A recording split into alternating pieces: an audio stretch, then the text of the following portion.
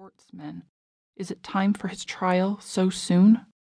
He counts the number of steps to the courtroom, the number of people clustered in small groups, whispering, fewer than he thought there would be.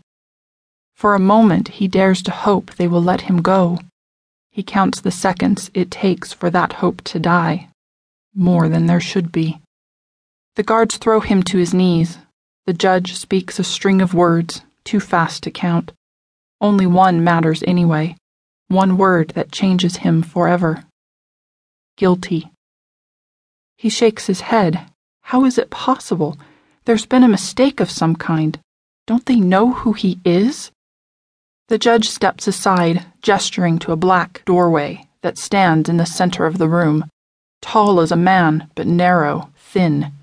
It is a coffin, an open grave. Crushing fear robs him of his sight, his breath. Oh yes, they know exactly who he is.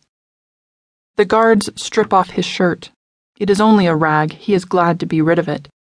They spread his arms wide, bending them back as though they are angel wings primed for flight. But there is no escape. The guards pull him down, strap him down. He can smell burning iron in the air. He can feel burning iron on his skin.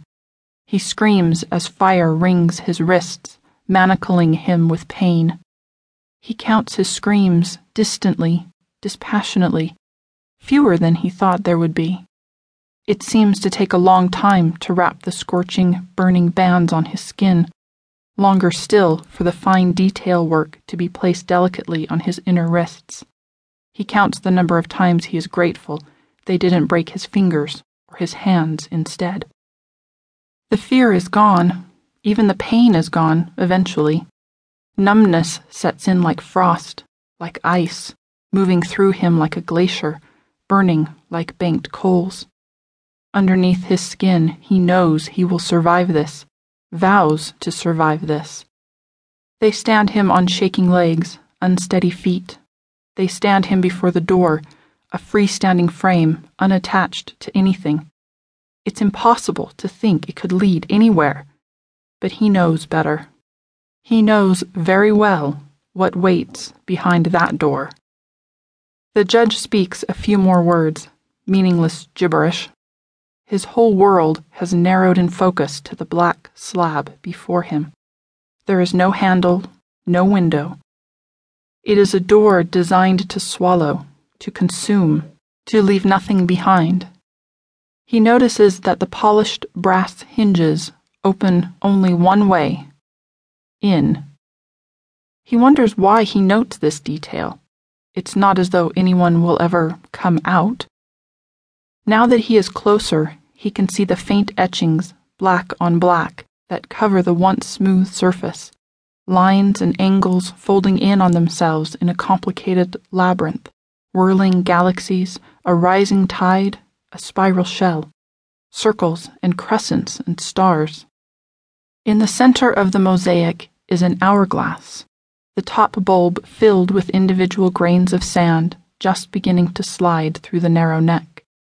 He can almost hear the thrumming hum of trapped music straining to break free. Almost. Almost. The potential is suffocating him. The beauty brings tears to his eyes. Almost.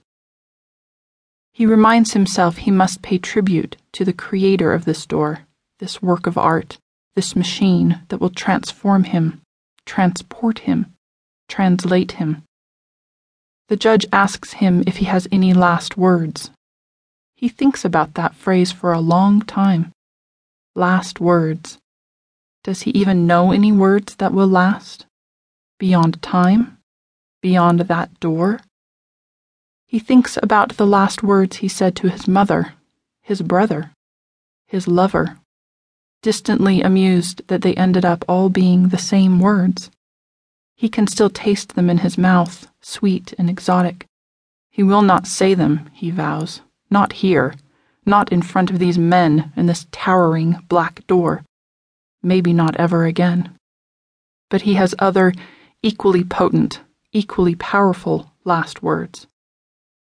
Go to hell. The men laugh. Even the judge hides a smile.